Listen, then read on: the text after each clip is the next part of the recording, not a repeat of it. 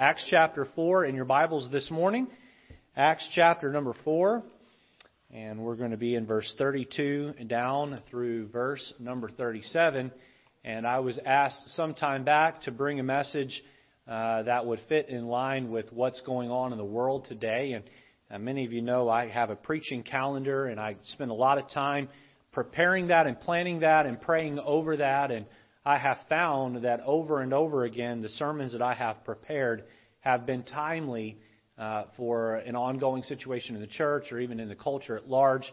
And so, oddly enough, when I put the preaching calendar together last November, December, I left this Sunday open, and I just wrote Flex Week in there. And come to find out, God knew that this sermon right here would need to be preached today.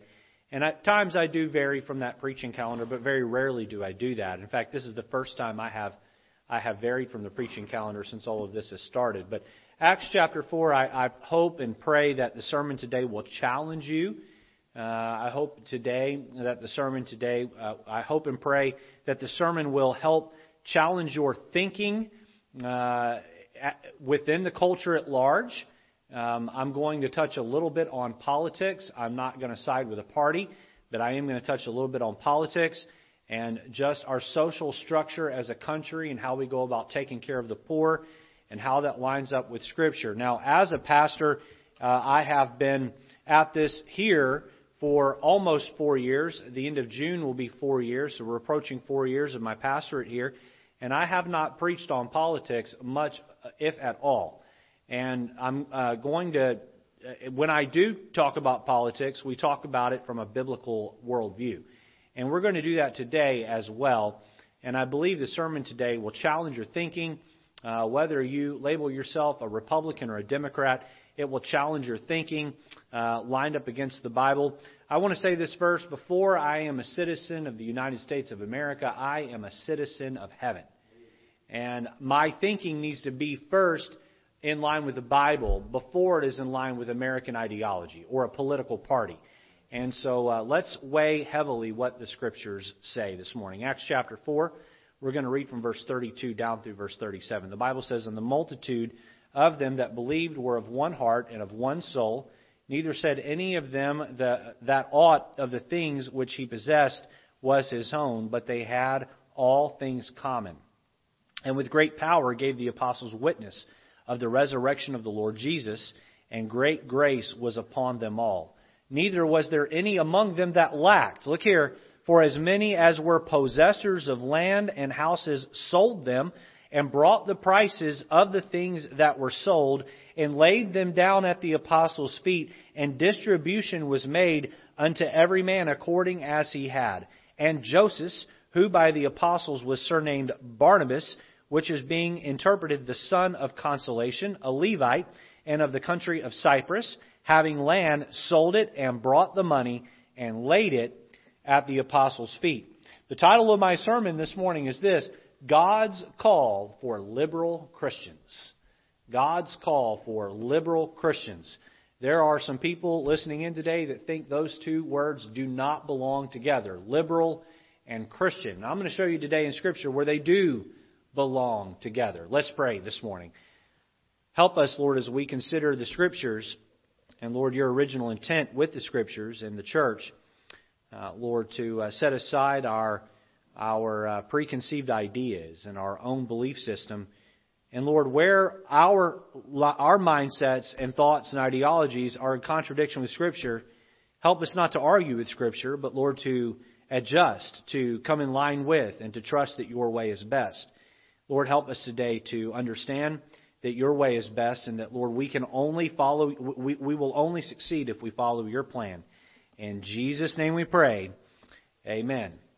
Well, when I'm putting a sermon together, I try and find a clever title that will draw in the listener to the message. Of all the titles that the Lord has given me, that I've come up with, the Lord has given me, and I do pray over even the title, how I should title a sermon. This one it has to be one of my favorites. God's Call for Liberal Christians. Now, I want to make sure I say all this up front. I did grow up in a Republican family. let me just add quickly, I do not consider myself a Republican today. I consider myself a conservative independent. A conservative independent. And we have in our country a two-party political system. And those two parties oftentimes act like sports teams that are bitter rivals. They hate each other. If you don't believe me, turn on a cable news channel. Pick your cable news channel that you want to turn on, and you'll find that they hate each other. So who are the two political parties? Well, unless you've been living under a rock or you've been asleep for the last 50, 60, 70, 150 years, however long it's been, you know who they are. It's the Republicans versus the Democrats. It's the conservatives versus the liberals. It's red versus blue. It's elephant versus donkey. You see what I mean when it comes to sports teams? We've even picked mascots, and we have team colors, and we have a team name, and we have team headquarters, and it's this team versus this team. As a young man, the last thing I wanted to be was a liberal. That was the last thing I wanted to be as a young man. Again, I grew up in a Republican household. I grew up, and I still to this day consider myself a conservative. And if you called me a liberal, that was almost like cussing at me or putting me down. I'm a liberal. In fact, I grew up around people who, before they used the word liberal, would put the word stinking, and they would say, "You're a stinking liberal." And it was a put down to call someone a liberal. And I'm going to say this morning that God has called Christians to be liberal Christians. And now I don't mean political liberals. I mean spiritual liberals. Spiritual liberals. Now, let me just say right here that if you consider yourself a Democrat, if you consider yourself a political liberal, if you consider yourself on Team Donkey, and I always get the colors mixed up. In fact, I had to look it up here. Red and blue, I can't keep it straight. I guess it's blue. Did I get that right? Democrats are blue? All right. So if I'm wrong, then all of them are wrong too, because they're all telling me that that's correct. If you consider yourself one of those, listen, I love you. I don't hate you. I think this is a sidebar. I don't have this in my notes, but I'm going to say this right here. I think it's super unhealthy for us to allow the media to pit us against each other. Americans need to come together now more than ever. And if you're listening in today and you're a hardcore Democrat or a hardcore Republican, can I tell you that the people on the other side of the political aisle are human beings with a soul? And you need to care for them. They may be ideologically opposed to you, but God loves them and God loves you. And we need to sit and listen to each other, and we need to love each other, and we need to quit going at war with each other. Proverbs chapter 11, verse 25 says this about being a spiritual liberal. It says, "The liberal soul shall be made fat, and he that watereth shall be watered also himself." Now, that idea of being made fat is being made prosperous, all right? You look at someone who is large in size, and some of those people were born with a genetic disorder, and no matter what they eat, they're going to be large. But then you have people like me. I find the more I eat, the larger my waistline expands. And I am gaining weight because I have plenty to eat, and I am prosperous. And in fact, if you go back several hundred years, what you find is that the good-looking people in society were considered plump or plush. Why? Because it was a sign of wealth. The liberal soul, those who give away, those who give of what they have, shall be made prosperous. The idea of being liberal carries with it the concept of being generous with what God has given you by giving it to others. You take what God has given you, and instead of hoarding it, instead of sitting on it, you share it with others. Luke chapter 6, verse 38 words it this way: "Give, and it shall be given unto you. Good measure, pressed down and shaken together and running over, shall men give into your bosom, for with the same measure that ye mete, or give out, withal it shall be measured to you again. What is the best investment plan for a Christian? The best investment plan for a Christian is to give away that which you have. Now, when I was a little boy, I thought if I gave the Lord $20, that meant I would get back $40. And I remember listening to preaching as a just 7, 8-year-old boy sitting in church, and I remember thinking, oh man, it was a missions conference, I believe, and we had a gentleman by the name of Gary Edwards. He was sitting over on the other side of the auditorium from me, and testimonies were asked for him. Brother Gary stood up and he said, I made this faith promise commitment to missions, and it was bigger than I thought I could handle, but it was what the Lord was leading me to do. And he said, I was out fishing one day and I didn't know how I was going to give it. It was due at the end of the month to be faithful to the Lord and keep my promise. And he said, I just didn't have the money in the bank, and I threw my hook in the water and I pulled out this prize bass. It was the largest bass that had been caught in the county, and I won a reward for it. And the money I won, I was able to tithe off of it, and I was able to give the rest to missions, and I kept my commitment. I thought, I am going to take the $20 I earned from cutting grass, and I'm going to give it to the Lord, and I'm going to get $40 back. Maybe $60 back. And I remember I put that in the plate, and I had all the faith in the Lord that I was going to get more back. I was giving it in a greedy way. I was not giving it just to give it. I was giving it so that I could heap upon my own lust. Can I tell you what? God does not always return your giving, your monetary giving, in monetary ways. It could be that you were going to get in a car accident, and because you gave to the Lord, all of a sudden He sent an angel down to help you avoid that accident. It could have been that you were going to have a major life-altering health issue, and because you were faithful in giving to the Lord, all of a sudden that was diverted or avoided. Can I tell you that we don't always see how God works, but we know that if we give to the Lord always gives back to us. That's where that phrase, you cannot outgive God, comes from. During these uncertain times, our flesh desires to conserve what we have for the worst case scenarios. And if you listen to economists right now, boy, they are predicting doomsday. They are predicting that we're going to have deflation followed up by inflation, and it's going to get ugly, and we're going to be upside down in our houses, and 2008 all over again, and then some, and it's going to get ugly. And so what is our inclination? Our inclination is to take what we have and conserve and protect and guard our own best interest, but that is seated in an attitude of, I must take care of me because I don't trust God to take care of me. In the message this morning, we're going to look back at the first church in Jerusalem. And we're going to see how the church became the hub of the wheel to take care of the poor. The church became the hub of the wheel to take care of those who were doing without, who had to do without. So let's jump into Acts chapter 4, and let's see this idea of a liberal, generous Christian. I have 4 main thoughts this morning, and we're going to let the Bible lay out the outline for us here.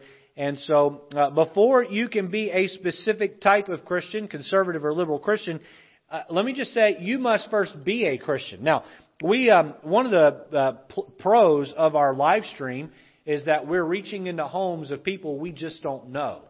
And some of you have been commenting in our live chat there, and Pastor Morales has his phone out, and he's interacting with some of you during the service. And so while Miss Bernice was singing, I was sitting next to him, and we were going through and looking at the names. And there are names in there that I don't know, that he does not know. And so maybe you've participated in the chat, maybe you haven't. Listen, our messages are now being watched all around the globe, all around the world. And if you're listening in today, can I tell you that before you can be any type of Christian, you must first be a Christian.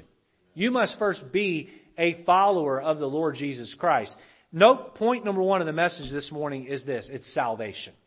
It's salvation. Let me give you an A, B, and a C here. Notice letter A, the unity of the people. Go back with me to Acts chapter 4 and look at verse 32. The Bible says, "And the multitude of them that believed, were of one heart and of one soul. Neither said any of them that aught of the things which he possessed was his own, but they had all things common." All things common. Notice that before they could have all things common, they first had to be a group of people that believed. Do you know that salvation is an act of faith? It's an act of faith. It's not an act of works. It's an act of faith. Ephesians chapter 2, verses 8 and 9 says, "For by grace are ye saved through faith." That is a mathematical formula laid out in Scripture for salvation. Now, before I give you the mathematical formula, let me just lay out in plain terms what salvation is. You think of salvation as a salvaging, a rescuing, a rescue effort. If my family and your family were out in a body of water and I fell out of my boat and I didn't have a life vest on and I didn't know how to swim and I was bobbing up and down in the water and I called out to you and I said, "Save me, rescue me." And let's say you had a life raft there in your boat, a lifesaver in your boat. And you tossed that out to me on a rope and I were to grab hold of that and you were to pull me back into the boat and help me into your boat, you would have salvaged my life. You would have rescued me from the peril of drowning.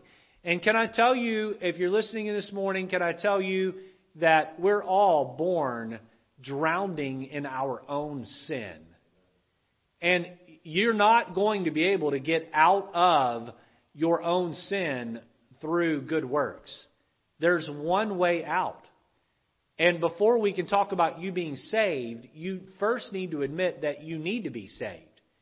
You can't be rescued until you admit that you're in peril. So how does this work? Again, for by grace are ye saved through faith. Here's the mathematical formula. Grace plus faith equals saved. Notice that works does not fit into the equation. Your good behavior does not fit. I want you to imagine with me, if you will, that you are born with a puzzle slid in front of you that remains there your whole life. And that puzzle is a 2-piece puzzle set. One of those 2 pieces is pre-glued to the board. That first piece that's glued to the board is the puzzle piece of grace. God provided that grace when Jesus Christ came to earth, God becoming man. He lived a perfect life and He died a substitutionary death, meaning He died for you. He took your place on the cross. God had every right to throw you into a pit of hell for your sin because God hates sin.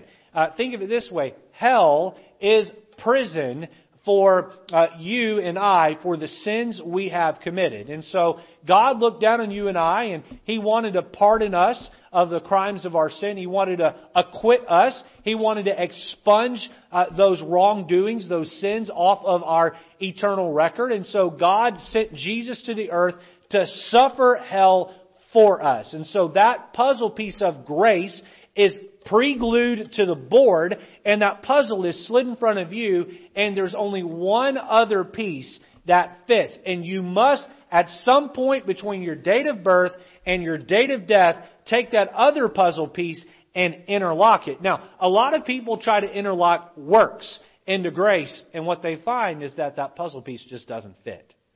Now, please be clear that if you die and that puzzle's not complete, you will go to hell. God extended that grace for you. He's looking for you to take the puzzle piece of faith, reliance, trust, and interlock that into His grace. That completes the puzzle of salvation. When I was 4 years old, I understood this truth explained to me on a childhood level. What did I do as a 4-year-old boy? I bowed my head and I admitted to God in heaven that I was a sinner. I thanked Him that Jesus had died in my place. And I put my faith and trust in Jesus Christ to take my sins away and save me, to rescue me. What did I do? I called out to Him and I said, throw me the lifeline of salvation. Pull me out of my own sin where I'll drown and rescue me. Christ, I trust You. If there's never been that moment where you've put your faith and trust in Jesus, then my friend, you're not a Christian. You're not a child of God. You must do that. Look back with me at Acts 4:32. And the multitude of them that believed. There's the faith being interlocked in that grace.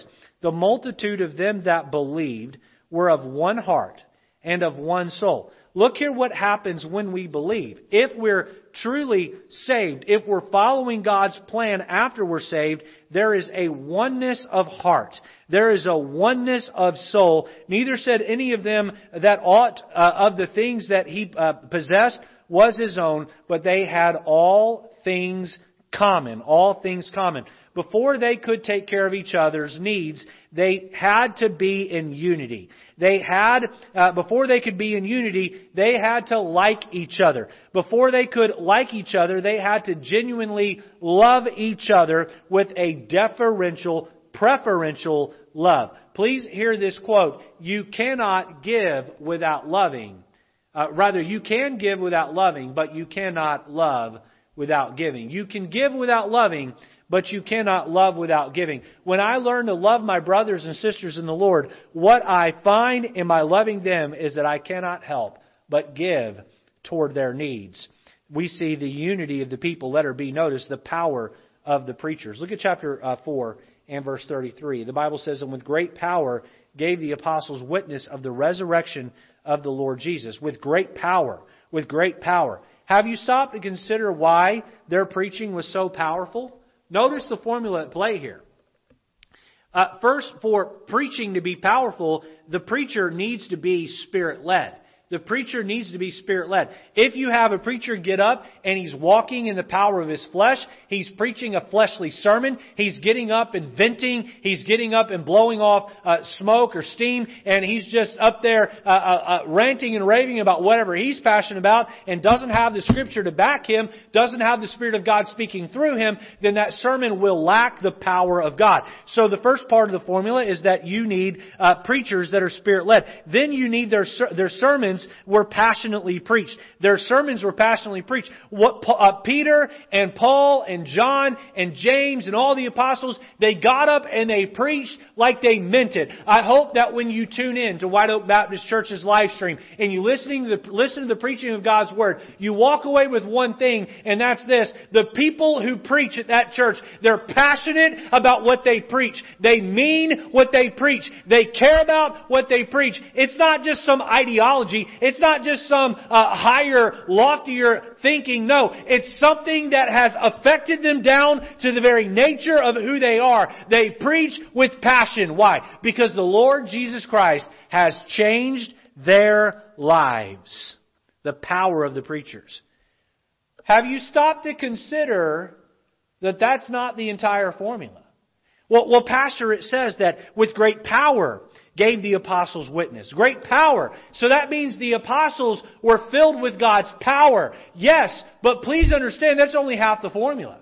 I could take you into the Old Testament and I could show you Old Testament prophets who were filled with God's Spirit and preached with passion. Can I tell you that their sermons went over like a lead balloon? They had these elements, but their sermons landed on deaf ears. Boy, I really hope you get this here. Not only does the preacher need to be Spirit-filled, so does the listener. I have stood in this pulpit dozens of times, hundreds of times, prayed up, prepared, studied, dripping with passion, in line with the Spirit of God. And I've preached sermons that have greatly moved some people's hearts. And I've watched other people yawn and sleep through a message. Other people sit there bored of tears. I've had one person get on their knees at the altar and weep after a sermon I've preached, and then had another person either to my face or behind my back criticize my message. Boy, how could a sermon so greatly affect one life and someone else it have no effect on whatsoever? Can I tell you the difference? One listener came ready to hear, and the other one didn't. I hope if one thing that this virus is doing is it's waking you up to the need to be a Spirit-filled listener. 1 Corinthians chapter 1, verse 18 says this. We mentioned this in our life group hour. For the preaching of the cross is to them that perish foolishness. But unto us which are saved, it is the power of God. You know, a lot of churches are doing away with pulpits. They have a lectern, maybe a table. Maybe they just have a stool that the preacher sits on. And you think, well, why would they get rid of the pulpit? And I would say this. If you're not going to preach, you don't need a pulpit. Where there is no pulpit, there probably is no preaching. Hey, listen, let's never get away from Bible preaching. I enjoy the discussion time with Pastor Morales, and there's a place for that, but that should never replace the preaching of God's Word. We need the preaching of God's Word to step on our toes, to wake us up. And if you're tuning in today and you're listening and you're kind of just half paying attention, or you're doing other things while the Bible sermon's going on, or your mind is wandering and you're running here, you're running there mentally, can I tell you that God's Word will never have the power in your life until you as a listener tune your heart in. Boy, Jesus preached with great power and the sermons went right over heads. But these apostles who were much less filled with the Spirit preached and sermons landed hard. The difference was the listener. Letter C, we see the grace they possessed. Look back at verse number 33. The Bible says, and with great power gave the apostles witness of the resurrection of the Lord Jesus, and great grace was upon them all. Where did this spirit of grace come from? Well, they had learned it directly from Jesus Himself. You remember the story of the woman caught in adultery? Jesus writes in the sand. And when He's pressed to have her stoned, and Jesus looks at the men and says, he that is without sin cast the first stone. He bends back down to write in the sand. When he looks back up, all of her accusers are gone. Jesus looked at her and said, woman, where are thine accusers? And then He said, neither do I condemn thee. Go and sin no more. You know what Jesus did for this woman caught in adultery? He showed her grace. How about the woman at the well who'd been married 5 times and was in a sinful relationship with another man, a live-in? And Jesus didn't stand there and condemn the woman to hell. No, He showed her grace. He offered her the living water. How about the man by the pool of Bethesda who was lame and couldn't walk? Boy, Jesus didn't just say, your turn's coming to get in the pool. No, He reached down and He made him whole. How about blind Bartimaeus who called Him out on his way into Jerusalem? Jesus stopped everybody and He gave Bartimaeus his sight. But maybe the example of God's grace that mostly touched the heart of these apostles, these disciples of Jesus. Do you remember when Jesus was crucified, how they all went into hiding? Do you remember how Peter denied the Lord? 3 times he denied the Lord.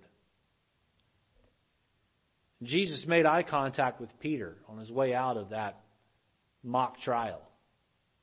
The Bible says that Peter went out and wept bitterly. Even after Peter had seen the resurrected Jesus, do you know what he did? He quit. He quit.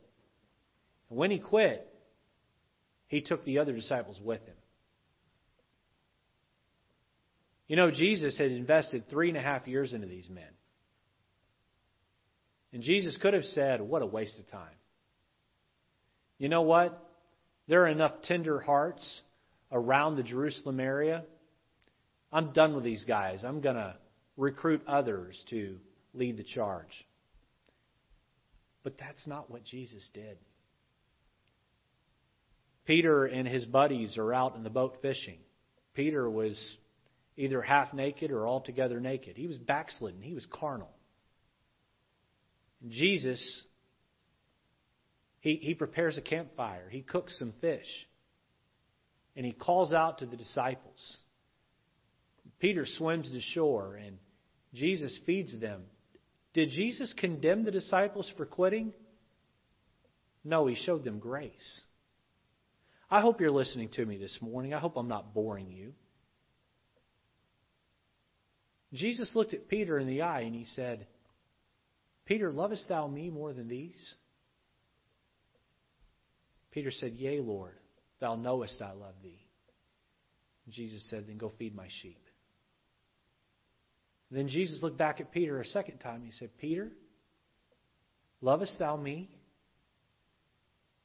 And Peter said, Yea, Lord, thou knowest that I love thee. And then a third time, Jesus must have looked at Peter with a tear in his eye and a spirit of grace in his heart. And He said, Peter, Peter, lovest thou me? The Bible says that Peter was grieved because Jesus had to ask him 3 times. You see, Peter denied Jesus 3 times, and God affirmed Peter 3 times. Boy, never once did God come down hard on Peter for denying Him. Never once did God come down hard on Peter for quitting. Instead, Jesus Christ showed grace to His disciples. Now, here in Acts 4, verse 33, we find that there was great grace upon them. They possessed great grace. Where did they get this grace? To show to each other. They had experienced it from God.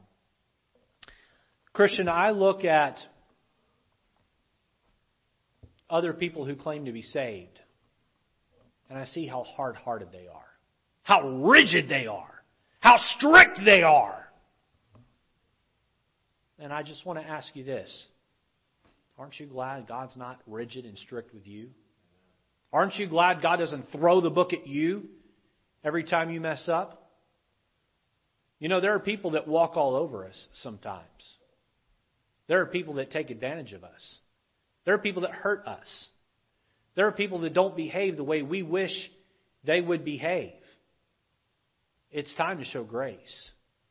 If you've experienced God's grace in your life, isn't it time for you to show them grace? These disciples did not look down on the poor. These disciples lifted up the poor. These disciples didn't say, well, if you worked harder, well, if you were smarter with your money, well, if you if you had any sort of financial principles that you lived by, then maybe you wouldn't have gotten yourself in this spot. No, they came alongside with grace, and they loved on each other, and they helped each other out. You see what the gospel does? You see how it radically transforms us? It brings us into unity. It brings power to preaching. It brings grace in our heart toward each other. Number 1, salvation. The church was growing strong, but that doesn't mean that everything was easy. Notice number 2, struggles. Struggles. Letter A, notice some were persecuted. Look at Acts chapter 4 and look at verse number 1.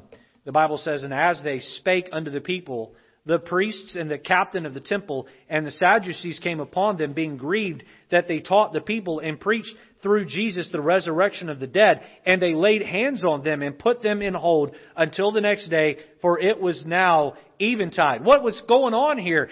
They were preaching the resurrected Christ, and boy, people were being saved in droves. 3,000 saved at Pentecost. We'll see in Acts chapter 5 in a few moments that 5,000 were saved just a little bit later, and they had just healed a man outside of Solomon's temple, outside of the temple there, and they were seeing great things happening. And what happened? The spiritual council, rather the religious council, the Sadducees, the scribes, they came in and they had them arrested and put in jail. Boy, great persecution would be rained down upon them because of the stand they took for the Lord Jesus Christ. Look at Acts chapter 5 and verse 40.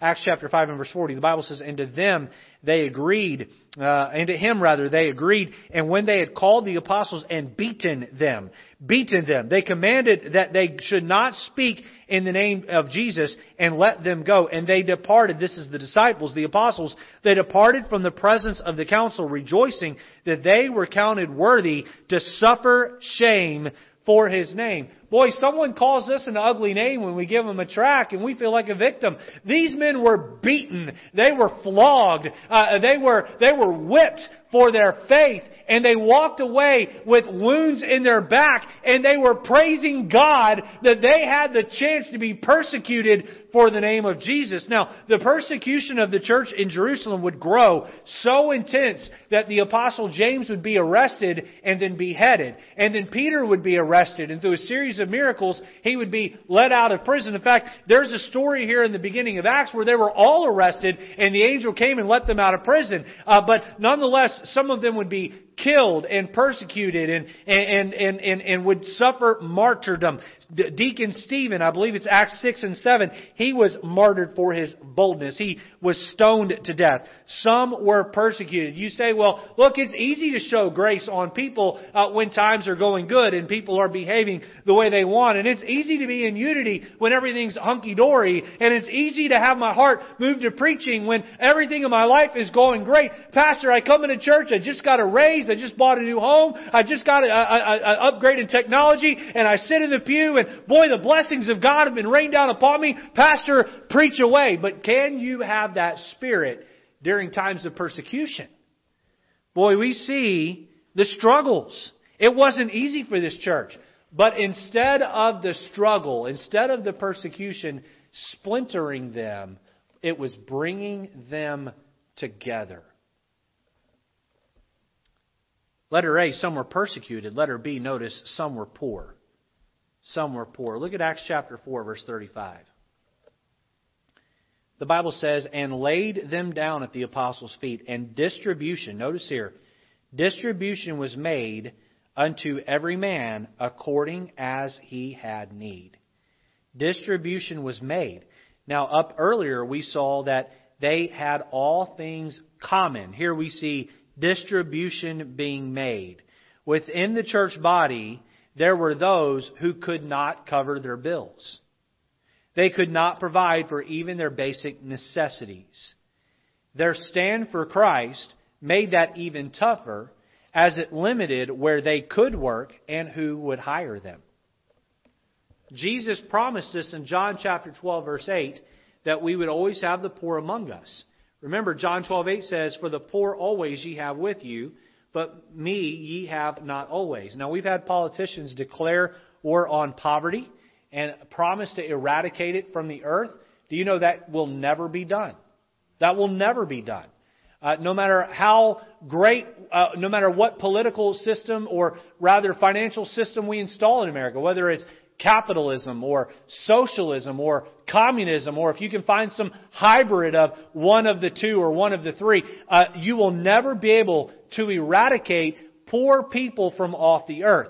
Now, I want to just make sure I insert this right here. You need to understand this. Your attitude toward the poor Christian matters. It matters greatly. Can I say that as a young man, as a teenager, as a young adult, I'd see someone begging for food or begging for money, and I'd think, go get a job, you scumbag. Can I tell you, that was about as anti-Bible and anti-Spirit of Christ as I could have had. Now, I'm not suggesting that you should just hand a $20 bill out the window to every hobo you see. But I am saying your heart should break.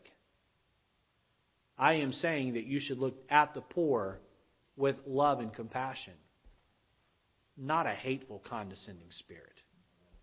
Boy, that is not the attitude of Christ, to have a condescending spirit. From this passage, we see that Christians are saved. From this passage, we see that Christians have struggle. Next, we see that God has number 3, has a system. Has a system. Look back at Acts chapter 4 and verse 34. The Bible says, neither was there any among them that lacked. Look there. This is speaking of the church. Neither was there any among them that lacked, for as many as were possessors of land or houses sold them and brought the prices of the things that were sold and laid them down at the apostles' feet, and distribution was made unto every man according as he had need. Now, the conservative worldview versus the liberal worldview. Which approach should a Christian take toward his brother or sister in need? Should we take the conservative worldview or should we take the liberal worldview? Jesus has commanded us. He has ordered us to be generous or liberal toward the poor. Listen to what Luke chapter 14, verses 13 and 14 say. But when thou makest a feast, call the poor, the maimed, the lame, the blind, and thou shalt be blessed, for they cannot recompense thee, for thou shalt be recompensed at the resurrection of the just. What is it saying here? It's saying when you have a feast, don't just invite the VIPs. Fill your feast with those who can give you nothing back. Fill your feast with people who will never be able to compensate your acts of kindness. Fill your feast knowing that they will never ever be able to do things in return for you. Now, from a practical standpoint, you ought to give money away sometimes and expect it never to be returned. Well, I don't give money away. I will say this, I don't personally loan money. I don't. I don't have the church loan money. If we can't give it, then we don't. I'm not going to say, okay, brother, here's $100 to help you during a tough time, but I expect that $100 back within a month. Oh no, I'm going to give it to you. And if I can't afford to give it to you, then I'm not going to give it to you. Why? Because I am not to look to gain back. I am look to help others in their hardships and expect God to reward me when I get to heaven. Can I tell you that this isn't just what Jesus preached, it's what He lived. Let me help you understand it this way. Jesus was king of everything. King Jesus, sitting on a throne in heaven. Perfect. High and lifted up. Angels and creatures that were created for the purpose of worshiping Him. In His presence. Worshiping Him all the time. And what did Jesus do? He left the loftiest seat you could sit on. And He was born to the poorest family imaginable. His birth was not announced to the elite. It was announced to poor shepherds. Jesus did not grow up in some rich suburb, some ruling class home. No, in fact, Nathanael would say, what good thing can come from Nazareth? He grew up in a poor town. So, born to a poor family, his birth was announced to poor shepherds. He grew up in a poor town. He surrounded himself with poor people. Hear me out on this. God, the richest being in existence, gave up His only begotten Son to help the poorest of poor. This is God's system. Aren't you glad God was not stingy with your poor, lost soul? Christian, you are called to follow in God's footsteps. Okay, Pastor, lay it out for us. How do we help the poor? Deuteronomy 15:7 says this: If there be among you a poor man of one of thy brethren within any of thy gates in the land which the Lord thy God giveth thee, thou shalt not harden thine heart, nor shut thine hand from thy poor brother. Within the New Testament, God's plan to help the poor was never meant to be the government. It was meant to be the church. We live in a country where the government has robbed away from the church its ability to help the poor. What do I mean? I believe our government maybe intended well in the beginning. I'll give them the benefit of the doubt. But we live in a country where our government somehow thinks that it can take a tax from the people and then turn around and help the poorest amongst us. The problem is some bureaucrat sitting in Washington does not know the specific needs of somebody sitting on the other side of the country. And so a check is sent each month and they take that check and they're able to maybe pay their rent, or they get food stamps and they're able to go and get that food. And again, the outcome in many cases is positive, but it is not biblical. It is not biblical. God's intent was for the local New Testament church in the neighborhoods of a people, of a country, to be the center of the hub where both giving is done and getting is done. Where you go and you get your needs met. And so God's plan here is for that to be the church. Now, what has happened? What has happened? And here's where we really get into the weeds of a conservative political view versus a liberal political view. Government is not God. And that's the problem with much of our political system today. People look at the government to tell them how to live, what to do, where to go, how to bail them out of a tough spot.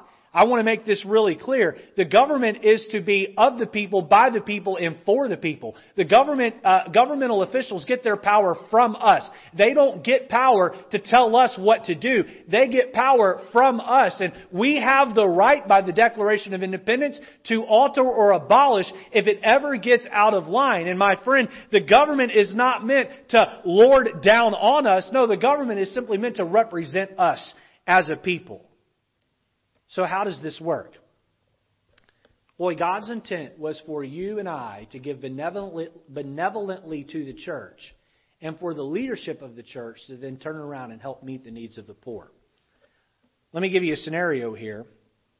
Joey, and again, I'm just picking a name out of a hat, a brain hat. Joey is struggling to meet his needs. Joey has lost his job, and Joey's having a hard time providing for his family. So Joey files for welfare, and Joey files for food stamps. And he gets a check in the mail from the government. He gets food stamps from the government. And Joey becomes dependent upon the government for much of the rest of his life. And he becomes entitled to that check. He becomes expecting of those government subsidies to help him get through.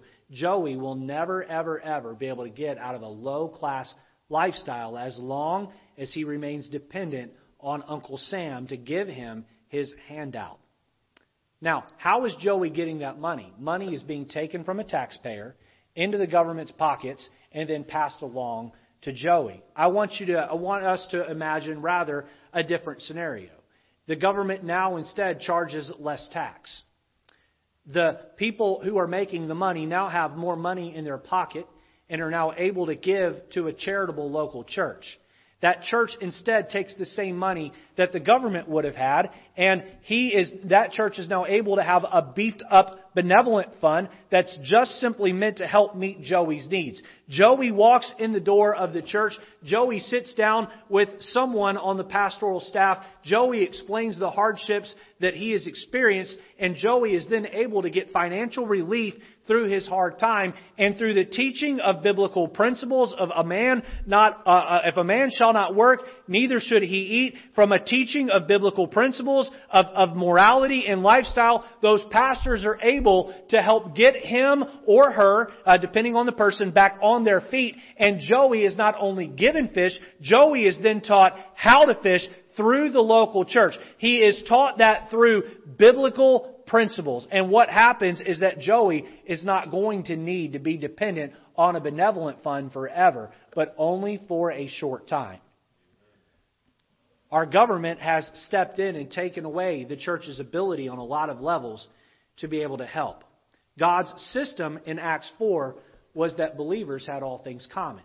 That believers provided for the distribution of those who would do without. There was not a prejudice toward the poor. Rather, there was compassion toward the poor.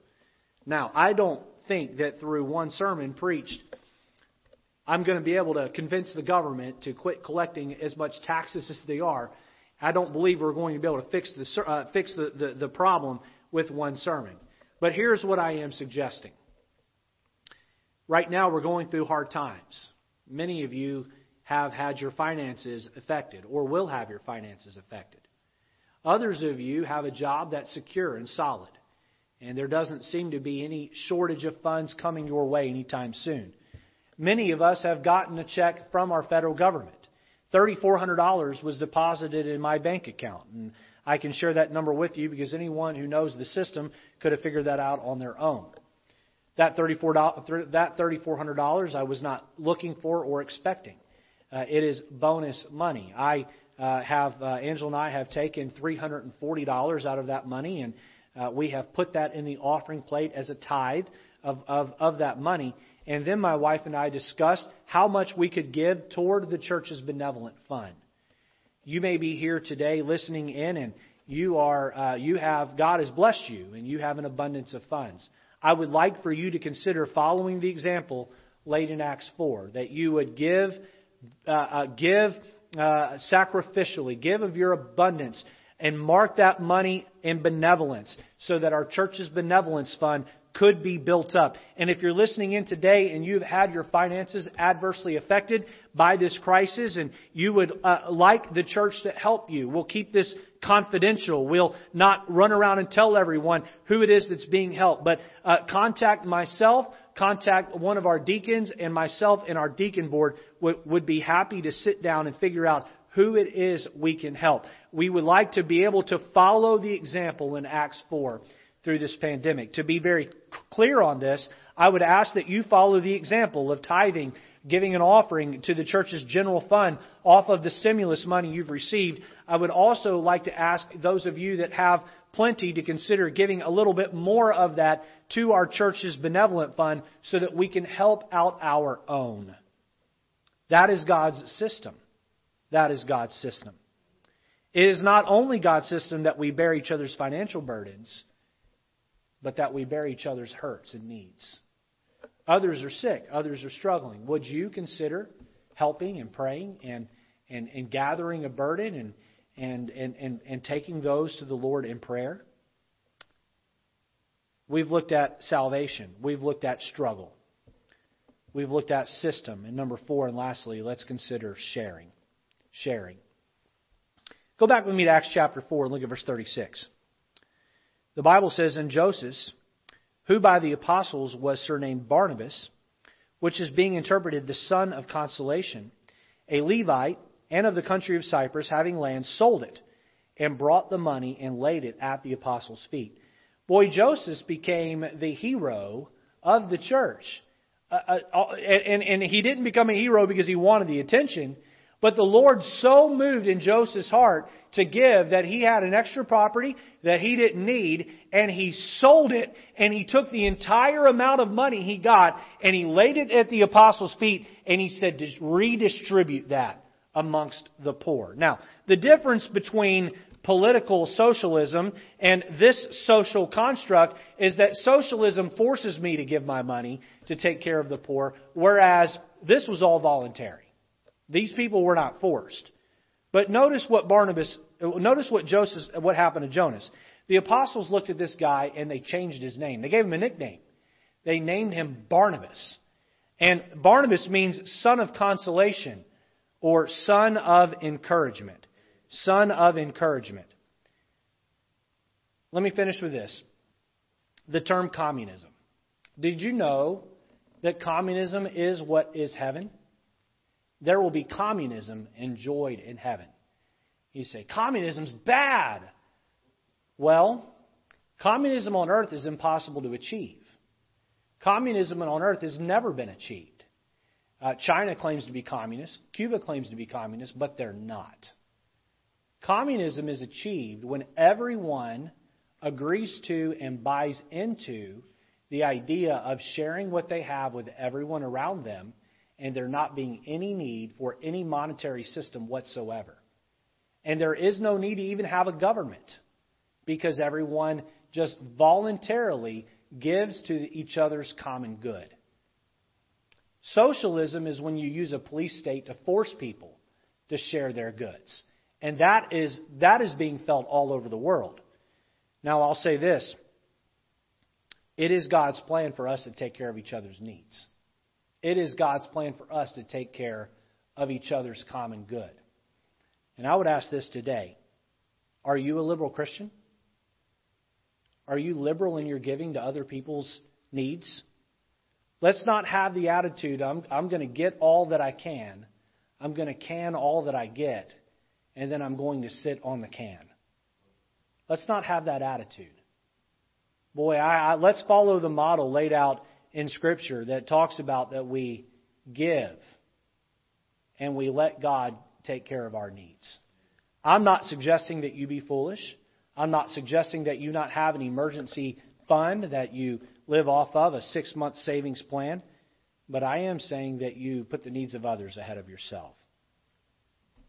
Those of you in position to do so, I'd like for you to consider taking a portion of the abundance that God has given you. And I would like for you to designate a portion of that back to the church's benevolence fund. Let's take care of our own. If you're listening in today and you've never put your faith and trust in Jesus Christ to save you, what are you waiting for? Hell is real. Hell is hot. Heaven is sweet. And heaven is available for you if you'll just simply call on the name of Jesus. You'll put your faith in Him. You'll believe in your heart and you'll confess Jesus with your mouth. Lord, help us this morning to consider our duty as Christians to take care of our own. Lord, if there is a condescending attitude toward the poor in our hearts, would you help deal with us? Show us where we're wrong. Lord, may we follow the model laid here in Acts 4 to have the church take care of the needs of the poor.